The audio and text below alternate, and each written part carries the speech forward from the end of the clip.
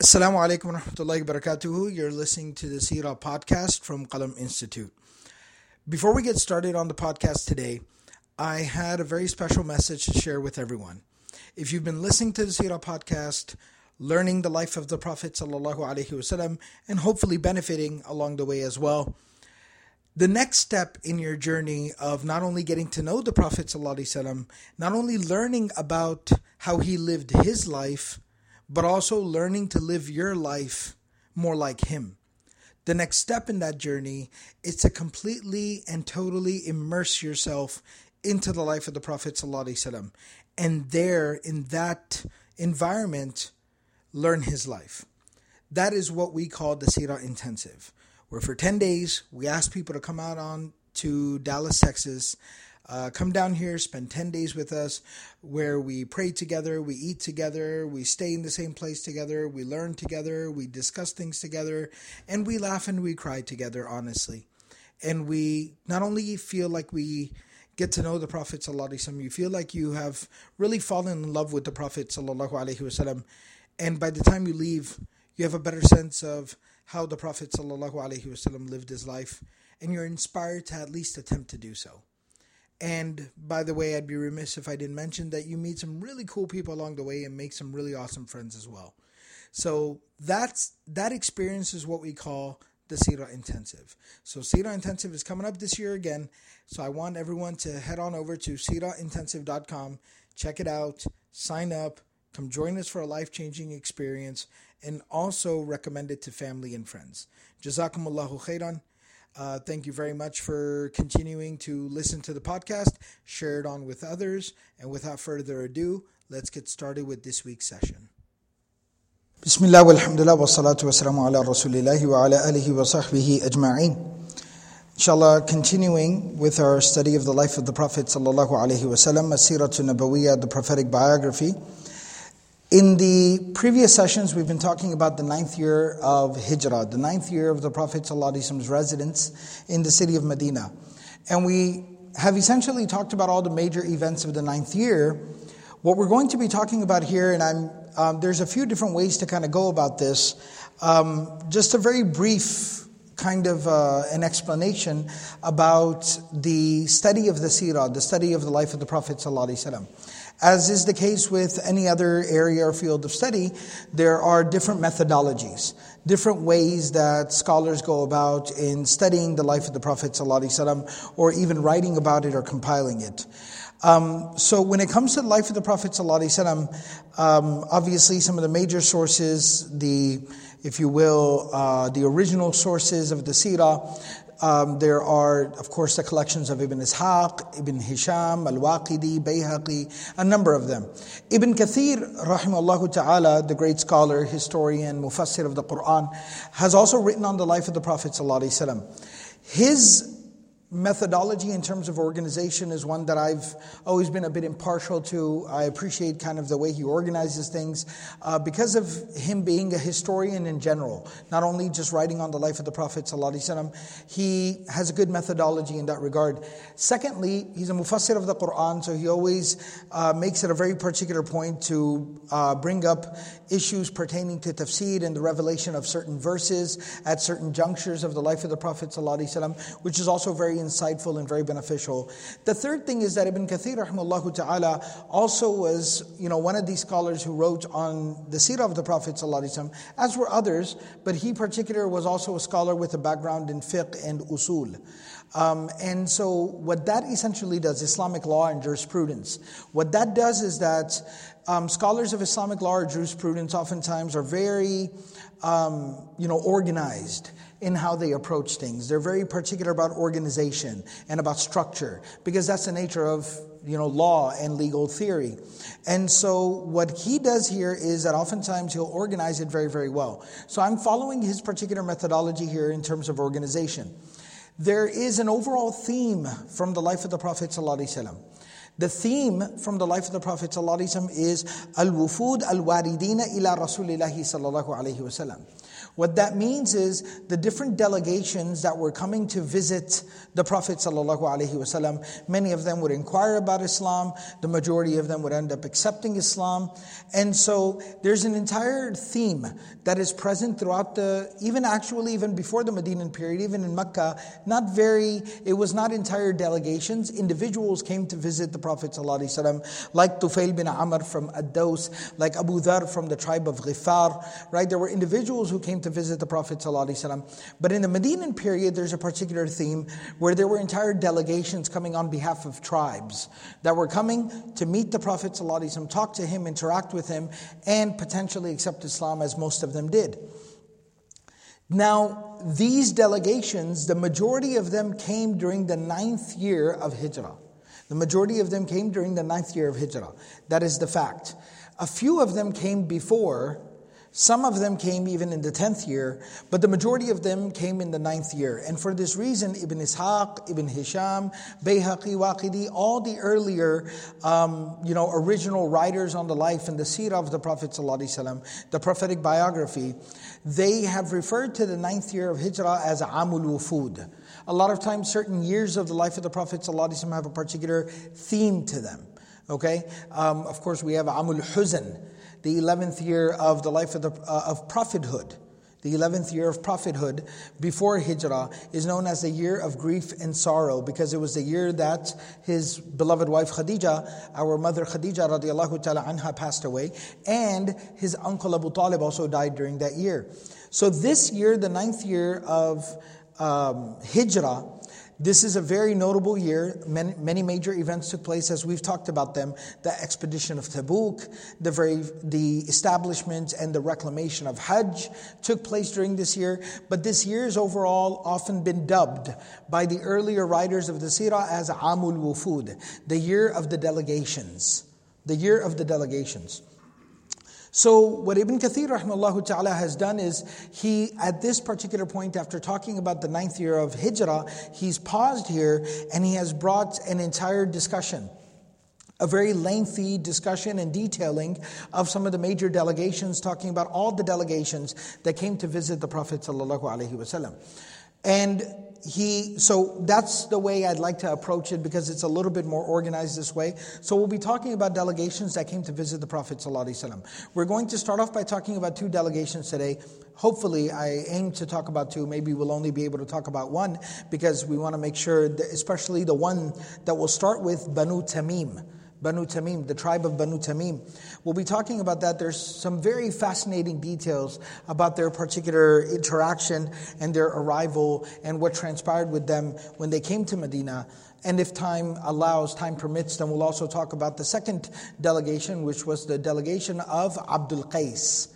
There was another tribe by the name of Abdul Qais. This tribe of Abdul Qais was actually where we know the place that we call Bahrain, which even classically, even historically, even at the time of the Prophet ﷺ, was known as Bahrain. So the country we call Bahrain has always, that region, that place has always been called Bahrain because of its positioning and its geographical location. So a tribe from Bahrain called Abdul Qais, their wafad, their delegation came and visited Medina, interacted with the Prophet ﷺ, became Muslim and went back. And so if time permits, we'll talk about that interaction as well. Now, the one point that I want to make, again, as part of kind of a precursor and introduction to the study of these delegations coming to become Muslim, is that Ibn Kathir makes a very particular point to say that even though popularly in the books of Sīrah we know Amul Wufud is the 9th year of Hijrah, there were some delegations that came and accepted Islam before even Fathu Makkah, the conquest of Makkah. Okay, he quotes Ibn Ishaq here, and let me read this excerpt, and then I'll explain one of the things that Ibn Kathir points out as a nuance about this issue. So Ibn Ishaq writes, لما افتتح رسول الله صلى الله عليه وسلم مكة وفرغ من تبوك وأسلم الثقيف وبايعت ضربت إليه وفود العرب من كل وجه. So he says that once Makkah had come under the control of the Muslims. Makkah had basically come into Islam. And the Prophet ﷺ had dealt with the impending threat from the direction of Tabuk. And we talked about the expedition of Tabuk. And Ta'if, the second biggest city, home to the second largest or second most powerful tribe, Banu Thaqif, the city of Ta'if, they had accepted Islam and given their allegiance to the Prophet ﷺ as well. At this point in time, many Arab tribes and their delegations started to come and arrive in the city of Medina to basically accept Islam and give their allegiance to the Prophet ﷺ. Ibn Hisham writes, ذَلِكَ فِي سَنَةِ تِسْعَةٍ, that this was in the 9th year, وَأَنْهَا كَانَتْ تُسَمَّى سَنَةَ الْوُفُودِ, and that's why it's called the year of delegations. Now, Ibn Ishaq goes on to write, and this is very interesting, إنما كانت العرب تربصوا بإسلامها أمر هذا الحي من قريش.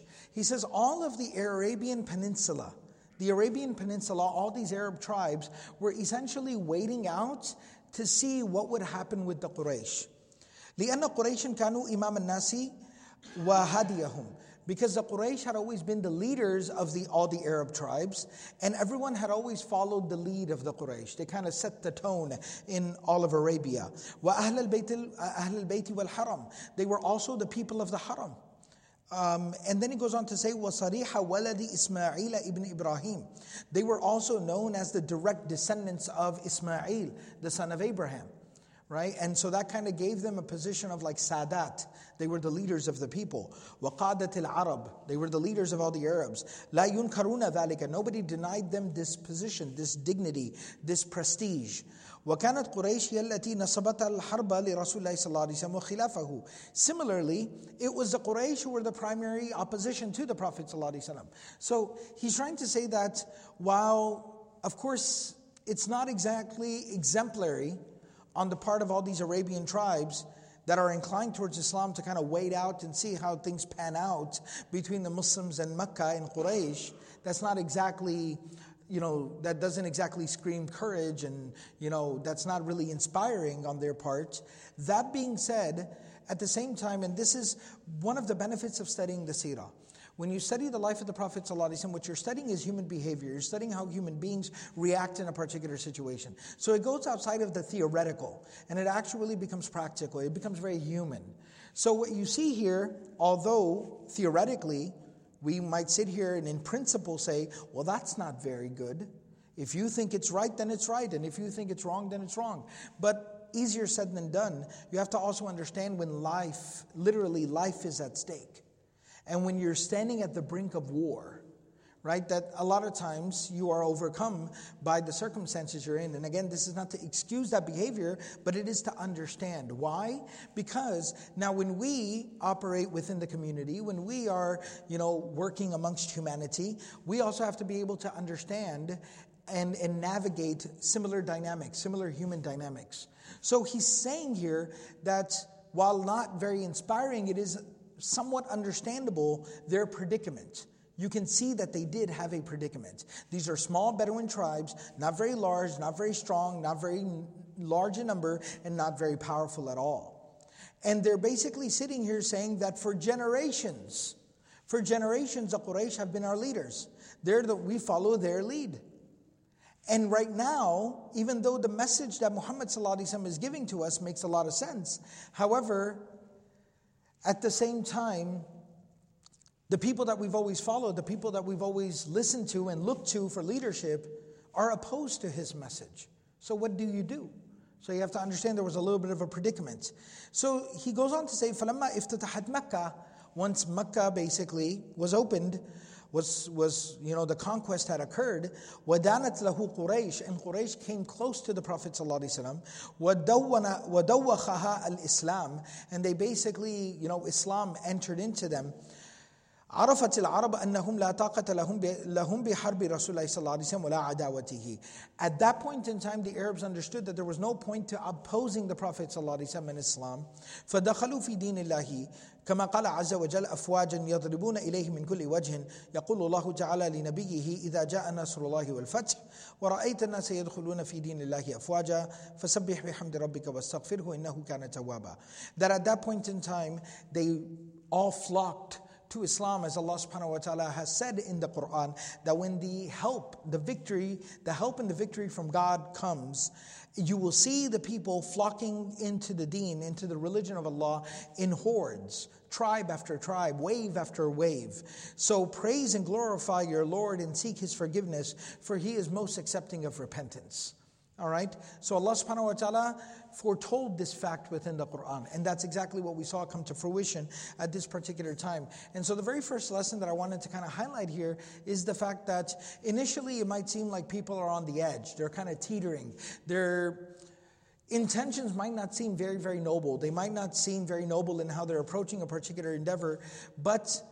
And we do know that some of these tribes apostatized, left Islam after the passing of the Prophet ﷺ. So you see them for what they are. But some of them became very true within their embracing of Islam. So that's where you're also able to understand and appreciate the fact that sometimes a story might start a particular way, but it can end very, very differently. That just in the beginning, if people struggle a little bit, that's not to say that they might not eventually find their footing in terms of their deen and their religion. And that's what we would see here as well. So the thing that I wanted to point out here is Ibn Kathir rahimahullah ta'ala, he says, having said that, Ibn Ishaq seems to say that all these delegations came after the conquest of Mecca happened.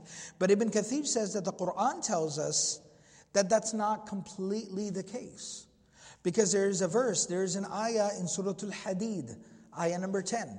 In Surah Al-Hadid, ayah number 10, Allah says, لا يستوي منكم من أنفق من قبل الفتح وقاتل أولئك أعظم درجة من الذين أنفقوا من بعد وقاتلوا وكلا وعد الله الحسنى. Allah subhanahu wa ta'ala in the Quran says, these two groups are not equal in their reward. There's one group that embraced Islam, joined the cause, fought by the side of the Prophet ﷺ before the conquest of Mecca. Then there is a group that joined the cause, supported the mission, and fought by the side of the Prophet ﷺ after the conquest of Mecca. These two groups are not equal in terms of reward. Those who embraced Islam before Mecca was conquered, before Ta'if became Muslim, they are greater in their reward because they took a greater risk. You know, we oftentimes talk about high risk, high reward. So, al-ujuru bi-qadr al-juhud, right? It's a principle, al-ujuru bi-qadr al-juhud, that the reward, compensation, I don't like that word, but you understand the idea behind it, right? The reward for a deed or an action is commensurate to the sacrifice that is made, right? It's commensurate to the sacrifice that's made. So because of that, it is very understandable.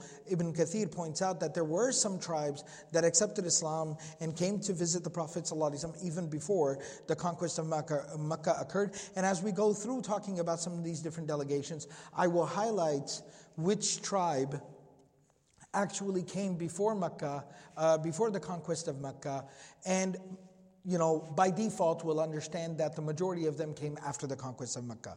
There's a hadith in the Sahih of Imam Bukhari in which Amr bin Salama radiallahu ta'ala anhu, he talks about the fact وَكَانَتِ الْعَرَبُ تَوَلَوَّمُ بِإِسْلَامِهِمِ الْفَتْحِ فَيَقُولُونَ that there were many of the Arab tribes who were waiting for Islam, were waiting to embrace Islam. They were waiting for the conquest of Mecca.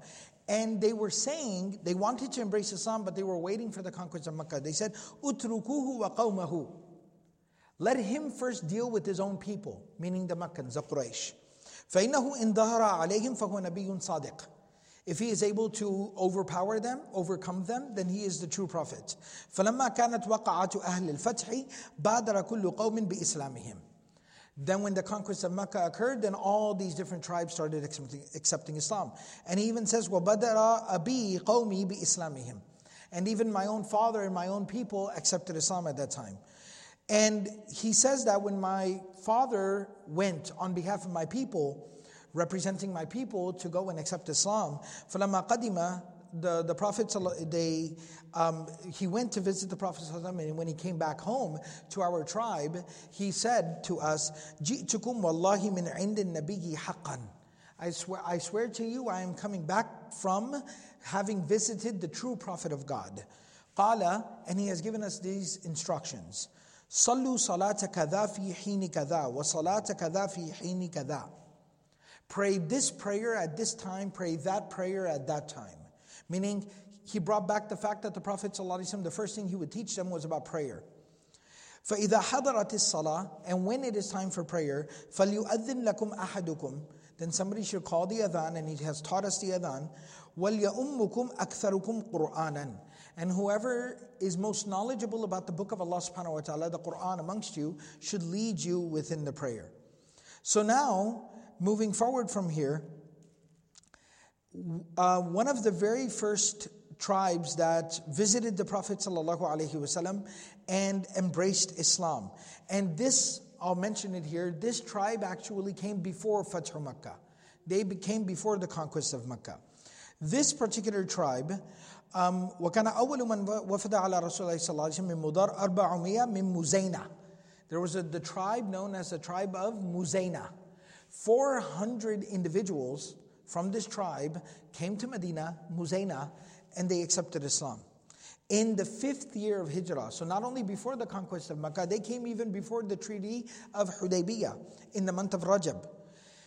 The Prophet ﷺ, when they asked the Prophet ﷺ, okay, we've become Muslim, and we see that whoever accepts Islam, they leave wherever they're from and they come and they reside here in Medina. Hijrah, migration. So are we to perform the hijrah? The Prophet ﷺ جَعَلَ لَهُمْ رَسُولُ اللَّهِ صَلَّى اللَّهُ عَلَيْهِ وسلم الْهِجْرَةَ فِي دَارِهِمْ. The Prophet ﷺ said, your hijrah is for you to go back home and practice and preach Islam within your own homes, like where you are from, in your own town. And he said, أَنْتُمْ مُهَاجِرُونَ حَيْثُ كُنْتُمْ. Go back home and you will be known as muhajirun there within your residence. فَارْجِعُوا إِلَىٰ أَمْوَالِكُمْ. So go back home to your properties. And they went back home and they practiced Islam there. And they specifically said to the Prophet ﷺ that we want to come and visit you. However, the Prophet ﷺ, they told the Prophet ﷺ, the problem that we have is the fact that there are tribes of the Arabs between us and between you who are opposed to you. So we are not able to come and visit you and see you frequently. So please allow us, meaning they were excusing themselves from the Prophet ﷺ that we will not be able to come and see you. We will only be able to come and visit you during the sacred months. And that's why they came in the month of Rajab, because the 4 sacred months at that time, the 4 sacred months are the month of Rajab, the month of Dhul Qa'dah, Dhul Hijjah, and the month of Muharram. And even the Arabs before Islam had the tradition that they would pause war. They would have a ceasefire during those 4 months because they were the sacred months. So they said the only time we can visit you is during the sacred months, and that's why we've come in the month of Rajab. So they were excusing themselves from the Prophet ﷺ. Now, the next group that we're going to talk about is the people of Banu Tamim. Banu Tamim. So Imam Bukhari mentions this in his Sahih. Imran ibn Husayn radiallahu ta'ala anhu, who is a companion of the Prophet ﷺ, he says, أَتَى نَفَرٌ مِّن بَنِي تَمِيمِ إِلَى النَّبِيِّ صلى الله عليه وسلم. That the group of Banu Tamim came to visit the Prophet sallallahu alaihi wasallam. The Prophet sallallahu alaihi wasallam, he said to them, "Aqbalu al-bushra ya Bani Tamim." The Prophet sallallahu alaihi wasallam, he said that, "Congratulations, O Banu Tamim, for accepting Islam." They said, "Ya Rasulullah, qad bashartana fa'a'tina." You have given us the good news, congratulated us for becoming Muslim. We would appreciate if you gave us something, like some gifts or some money or something like that. The Prophet ﷺ did not like the way they immediately jumped to asking for something very material. And so the Prophet ﷺ turned from them. There was another group from Yemen who had come to accept Islam. The Prophet ﷺ said, "Iqbalu al-bushra." He told them, "Why don't you accept the glad tidings, the good news, the reward, the congratulations from me for having accepted Islam?" Because Banu Tamim seems like they don't want to accept my congratulations to them. And the people from Yemen said, "We accept, O Messenger of Allah sallallahu alaihi wasallam." Okay, so the Banu Tamim would actually come around, but this was a very interesting interaction, and this is why the Prophet ﷺ would praise the people of Yemen. The Prophet ﷺ said, "Al-imanu Yamani." Faith is rooted within these Yemeni people. The Prophet ﷺ in another narration says, "Al-hikmatu Yamaniya." that wisdom is a Yemeni trait. The Prophet ﷺ said the people of the Arabs, the Arabian Peninsula, the Arabs, the Arab tribes, the Bedouins, they are people of camels. And so they're a bit arrogant. And the Prophet ﷺ said the Yemeni people, they are people of like sheep and goats. And so they are very humble, modest people. And so we see that the Prophet ﷺ had a fondness for them because they were very humble people. And just as a side note, there's a great tragedy going on there in Yemen with the Yemeni people. May Allah subhanahu wa ta'ala make it easy for them. And may Allah subhanahu wa ta'ala alleviate their suffering. So now going forward with the people of Banu Tamim, there's a very interesting story about them. Imam Bukhari mentions in his Sahih, Abdullah bin Zubayr radiallahu ta'ala anhu, he narrates that when the people of Banu Tamim came to accept Islam and they became Muslim, the habit of the Prophet ﷺ was to appoint somebody from amongst them who seemed very wise and intelligent. The Prophet ﷺ's habit was to appoint someone from amongst them as their leader, as kind of like the mayor or the governor over them. And he would report back to the Prophet ﷺ. So the Prophet ﷺ asked the companions, who do you think should be appointed as the leader? Abu Bakr radiallahu ta'ala anhu, he said, Amir al-Qa'qa' ibn Ma'bad ibn Zurara. Abu Bakr radiallahu ta'ala anhu mentioned one person, his name was Qa'qa', that appoint him as their leader. Umar radiallahu ta'ala anhu, he disagreed. He said, no, Amir al-Aqra' ibn Habis. He said, no, my opinion is that you appoint Aqra' bin Habis. Abu Bakr radiallahu ta'ala anhu, now one thing that I want to explain is that, a lot of times these Sahaba, they were like brothers. They were like brothers. They had been through so much together. And they had sacrificed so much together. And so as is the case with brothers or any family, disagreements sometimes happen. Right? And so oftentimes it is the people that you are closest with that you have some friction with from time to time. But it's not ill-willed. It's not begrudging, like there's no grudge there. But it's just a natural consequence, again, of human behavior, human interaction. So Abu Bakr radiallahu ta'ala anhu said to Umar, Ma aradtu khilafaka. He said, Ma aradta illa khilafi. He said, you mention Aqra''s name only to disagree with me. You do this every time. I gave my opinion, and you got to mention somebody else. Umar radiallahu ta'ala anhu said, Ma aradtu khilafaka. I'm not trying to disagree with you. That's just my opinion. Why does it have to be about you? Why about your opinion? It's my opinion.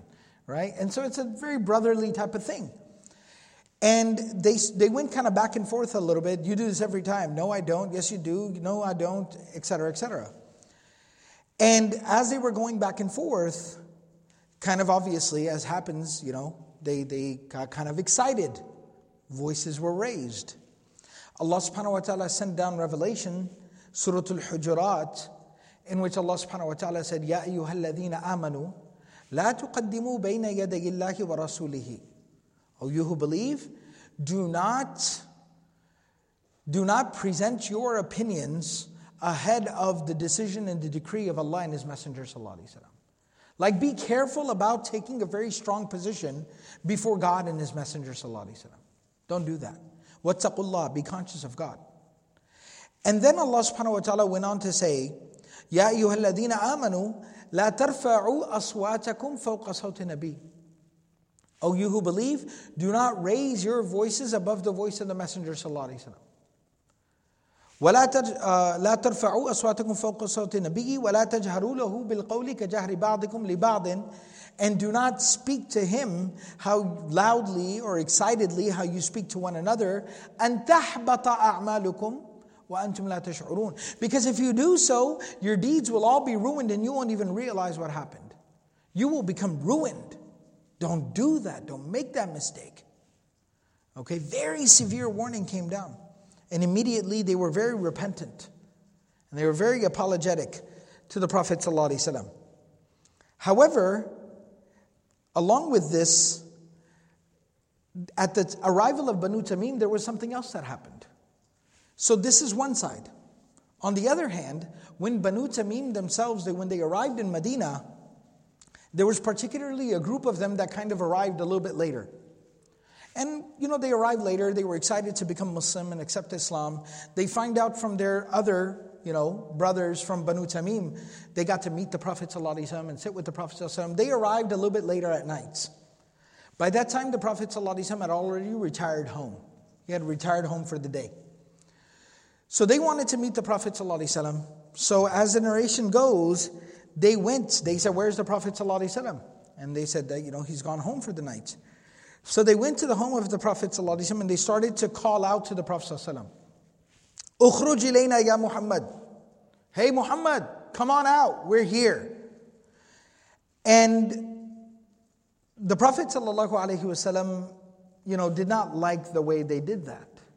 And go outside. They were Bedouin folks, so they were a little bit simplistic in that way.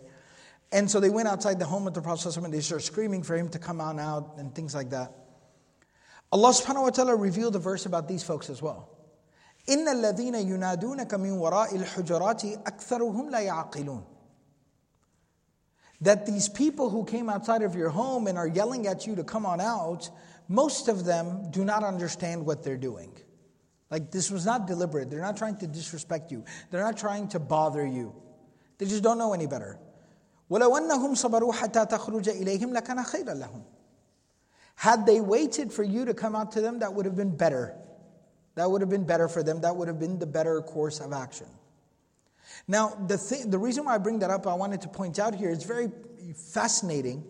Both of these, this is also from the beginning of Surah Al-Hujurat, but both of these addresses came in the beginning of Surah Al-Hujurat pertaining to the arrival of the same group of people. One group goes to the house of the Prophet ﷺ, starts knocking and yelling from outside his house, "Hey Muhammad, come on out, we're here, come meet us." That seems a little bit more disrespectful. And it seems a little bit more kind of, bothersome. The other dynamic, the other situation was Abu Bakr and Umar radiallahu ta'ala anhuma. The Prophet ﷺ asked them for their opinion. They gave their opinions and they got a little bit, they went back and forth and they got a little heated with each other. But, that's what happened in that situation. For the people who who came and they started yelling outside of his house and telling him to come outside and bothering him so much, Allah subhanahu wa ta'ala excused them. Said they don't understand what they're doing. They didn't do it deliberately. Don't mind them. And listen, guys, next time wait for him to come out of his home. And that's the better thing to do. Look at the tone of the ayah, how it corrects them. Versus look how Allah subhanahu wa ta'ala's tone is, how Allah subhanahu wa ta'ala speaks to Abu Bakr wa Umar radiallahu ta'ala anhuma. أَن تَحْبَطَ أَعْمَالُكُمْ وَأَنْتُمْ لَا تَشْعُرُونَ. Don't raise your voices. Don't have this back and forth in front of the Prophet ﷺ, because your deeds will all be ruined and lost. It's more severe. And from this we kind of see the manhaj tarbawi, the kind of methodology that is there in terms of teaching and instructing that is present within the Quran and from the life of the Prophet ﷺ. Abu Bakr and Umar radiallahu ta'ala anhuma, may Allah be pleased with both of them, they are senior companions of the Prophet ﷺ. They have been there for a long time. They have had the benefit of the Quranic and the prophetic education. They've learned a lot. And so there's almost like this expectation of y'all should know better. Y'all need to know better. But with people who just came from out of town and just became Muslim, Allah says they don't know any better. It's okay, they're not going to do it again.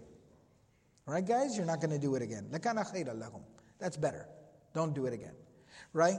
And so from this, we also learn something very powerful, once again, in the community, that there's a difference in expectation. Somebody who has had the privilege of knowledge and learning and teaching and spirituality and things like that, there can be a higher expectation from the person. But somebody who's just starting out, you cannot crush them under the burden of similar expectations. But you have to be very, very understanding.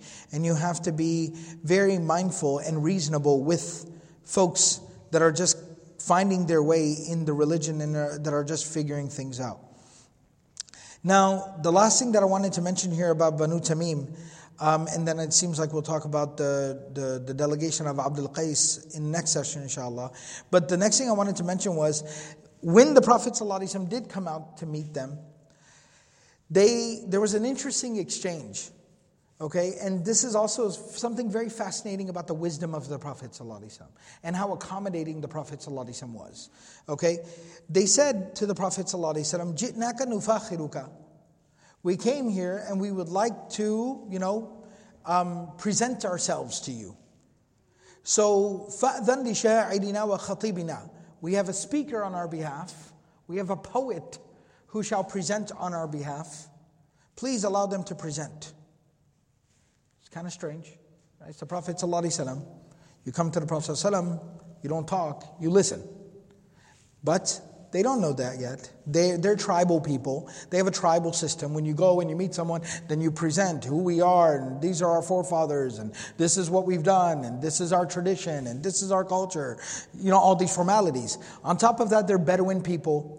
So they're very into poetry and presentation, and it almost seems very kind of like boastful and forceful, but they have this very like confident way of presenting themselves. They're very strong in their tone and presentation. The Prophet ﷺ understands that, right? The Sahaba would never dare to do something like that, but the Prophet ﷺ understanding, they're new, they're about to accept Islam, they're learning, they're figuring things out, how things work, adab works, culture works. So the Prophet ﷺ accommodated them, and he said, قَدْ أَذِنْتُ لِخَطِيبِكُمْ فَلْيَقُلْ. I give permission to your speaker, let him present. So the guy stands up, Atarid ibn Hajib, his name was Atarid ibn Hajib. He says, Alhamdulillahi alladhi lahu alayna al-fadlu wal-mannu wa huwa ahluhu. The ultimate praise is for God, who has blessed us and given us all the blessings that we have, and He is deserving of that praise. Alladhi ja'alana mulukan. He has made us kings in the land. وَوَهَبَ لَنَا أَمْوَالًا عِظَامًا نَفْعَلُ فِيهَا الْمَعْرُوفِ. He's given us great wealth, and we do a lot of good with the wealth that we are given. وَجَعَلَنَا أَعَزَّ أَهْلِ الْمَشْرِقِ. We are the most honorable of the people who live east of here. وَأَكْثَرُهُ عَدَدًا. We have the largest tribe. وَأَيْسَرُهُ عُدَّةً. We are very well equipped. فَمَنْ مَثَلُنَا فِي النَّاسِ. You will not find people of our caliber amongst the people.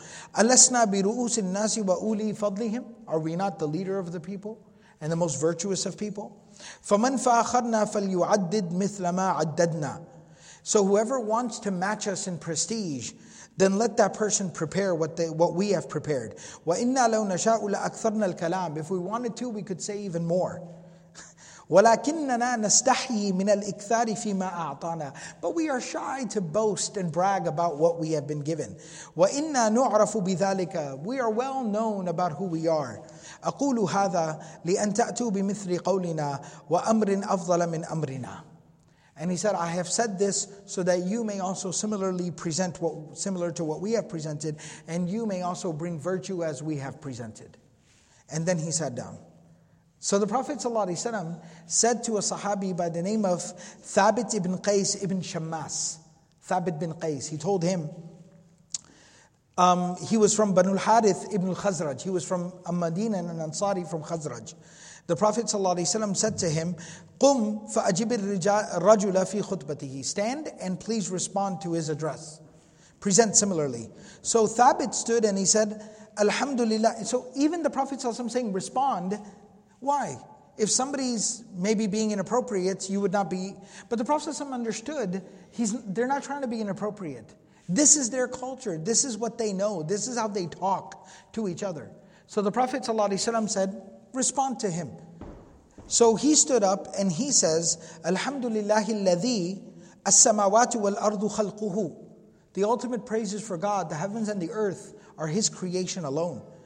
Qada fihinna amrahu. God's will is done within the heavens and the earth. Wa wasi'a kursiyyahu ilmuhu. And His knowledge encompasses everything, even His throne. وَلَمْ يَكُ شَيْءٌ قَطُّ إِلَّا مِنْ فَضْلِهِ. Everything is from the blessing of God. ثُمَّ كَانَ مِنْ قُدْرَتِهِ أَنْ جَعَلَنَا مُلُوكًا. It is also from the power of Allah that He has also made us kings within our land. وَاصْطَفَى مِنْ خَيْرِ خَلْقِهِ رَسُولًا. And He chose the best of His creation to be a messenger to us. أَكْرَمَنَا نَسَبًا. The Prophet comes from the best family. وَأَصْدَقَهُ حَدِيثًا. And he is the most truthful in speech. وَأَفْضَلَهُ حَسَبًا. And he comes from the most virtuous background. فَأَنزَلَ عَلَيْهِ كِتَابًا. God sent upon him His book. وَأْتَمَنَهُ عَلَى خَلْقِهِ. And Allah subhanahu wa ta'ala bestowed His favor upon His creation. فَكَانَ خِيرَةَ اللَّهِ مِنَ الْعَالَمِينَ. And he is the best of Allah's creation, the Prophet ﷺ. ثُمَّ دَعَا النَّاسَ إِلَى الْإِيمَانِ بِهِ. And this Prophet calls everyone to believe in Allah. فَآمَنَ بِرَسُولِ اللَّهِ الْمُهَاجِرُونَ مِنْ قَوْمِهِ وَذَوِي رَحِمِهِ. And the muhajirun from his people and his family members believe in the Messenger of God. أَكْرَمُ النَّاسِ أَحْسَابًا وَأَحْسَنُ النَّاسِ وُجُوهًا وَخَيْرُ النَّاسِ فِعَالًا. And they are the most noble of the people in background, the best of the people in terms of intentions, and the best of the people in terms of actions. ثُمَّ كَانَ أَوَّلَ الْخَلْقِ إِجَابَةً وَاسْتَجَابَ لِلَّهِ حِينَ دَعَاهُ رَسُولُ اللَّهِ صَلَّى اللَّهُ عَلَيْهِ وَسَلَّمَ نَحْنُ. And then he said that one of the first to respond to his call from amongst the people, and those who answered the call of God when the messenger called them, were us. فَنَحْنُ أَنصَارُ اللَّهِ. We are the helpers of the religion of God. وَوُزَرَاءُ رَسُولِهِ. We are the supporters of the messenger of God. نُقَاتِلُ النَّاسَ حَتَّى يُؤْمِنُوا. We fight the people until they believe. فَمَنْ آمَنَ بِاللَّهِ وَرَسُولِهِ مَنَعَ مَالَهُ وَدَمَهُ. When someone believes in Allah and His Messenger, we cause no harm to them. وَمَنْ كَفَرَ. And whoever rejects the Messenger, جَاهَدْنَاهُ فِي اللَّهِ أَبَدًا. We oppose them for the sake of Allah alone, forever, if that's what it takes. وَكَانَ قَتْلُهُ عَلَيْنَا يَسِيرًا. And it's very easy for us to dispatch them. أَقُولُ قَوْلِ هَذَا. And then he says, this is what I have to say to you here today. وَأَسْتَغْفِرُ اللَّهَ لِي وَلَكُمْ وَلِلْمُؤْمِنِينَ وَالْمُؤْمِنَاتِ وَالسَّلَامُ عَلَيْكُمْ. And he said, I ask Allah to forgive us, to forgive you, to forgive all the believing men and women. Assalamu alaikum. He said, As-salam. The narration goes on to explain that then a poet stood up and recited some poetry. The Prophet ﷺ said, where's Hassan bin Thabit? He wasn't there. So they called Hassan bin Thabit and he said, you present to them. Then the poet from their people was kind of like, wow, this guy's spitting fire. So then he responded. And then Hassan responded. And he responded. And he responded. And they went back and forth like 4 or 5 times. All the poetry is written here in the books of Sīrah. Suffice it to say, it's really fancy stuff. When all of it was finally done, when Hassan bin Thabit was done, Aqra bin Habis, he said that لَخَطِيبُهُ أَخْطَبْ مِنْ خَطِيبِنَا وَلَشَاعِرُهُ أَشْعَرْ مِنْ شَاعِرِنَا وَلَأَصْوَاتُهُمْ أَعْلَى مِنْ أَصْوَاتِنَا. He said that their speaker presented better than our speaker. Their poet was more eloquent than our poet. And their voices were greater than our voices here today. And then they became Muslim. So the Prophet ﷺ understood how to speak the language of the people. And that's more than just simply language in terms of, what language you're speaking, but even the culture of the people. And he knew how to talk to people and win people over and bring them closer to Islam. And then that's when the people of Banu Tamim, they accepted Islam. And in the Sahih of Imam Bukhari, Abu Hurairah radiallahu ta'ala anhu mentions, لا أزال أحب بني تميم بعد ثلاث. He says, I will forever love the people of Banu Tamim for 3 reasons. سَمِعْتُهُنَّ مِنْ رَسُولِ اللَّهِ صَلَّى اللَّهِ عَلَيْهِ وسلم. I heard these 3 virtues about these people from the Prophet ﷺ directly. Number 1, the Prophet ﷺ said, هُمْ أَشَدُّ أُمَّتِي عَلَى الدَّجَّالِ. They will be amongst the fiercest of the opponents to the Dajjal, the Antichrist. Number 2, Aisha radiallahu ta'ala anha, there was a woman who used to work in the home of Aisha radiallahu ta'ala anha. She was a slave. She was from Banu Tamim. The Prophet ﷺ told Aisha, أَعْتِقِيهَا فَإِنَّهَا مِنْ وُلْدِ إِسْمَاعِيل. Free her because they are from the children of Ishmael. They are from the children of Ismail alayhi salam. So, and thirdly, when they sent their annual zakat, their sadaqah, their charity to the Prophet ﷺ, they sent it to be distributed amongst the poor. The Prophet ﷺ said, هَذِهِ صَدَقَاتُ قَوْمِي. This charity is coming from my people. The Prophet ﷺ referred to Banu Tamim as my people. So he said, so Abu Hurairah says, for that reason, I love the people of Banu Tamim. And that's how the people of Banu Tamim became Muslim. So inshallah, we'll go ahead and pause here. In the next session, we'll talk about the people of Abdul Qais that came from Bahrain and became Muslim. And a real quick announcement as well is that next week, next Tuesday, we won't be having the Sīrah class. Inshallah, I'll be accompanying the group that's going to visit Spain and to study the Islamic history in Spain, inshallah. So we hope that, inshallah, that's beneficial. But from the week after that, inshallah, we'll resume the session. May Allah subhanahu wa ta'ala give us all the ability to practice everything we've said and heard. Subhanallah bihamdihi, subhanakallahum bihamdik, nashhadu an la ilaha illa anta, nastaghfiruka wa natubu ilayk.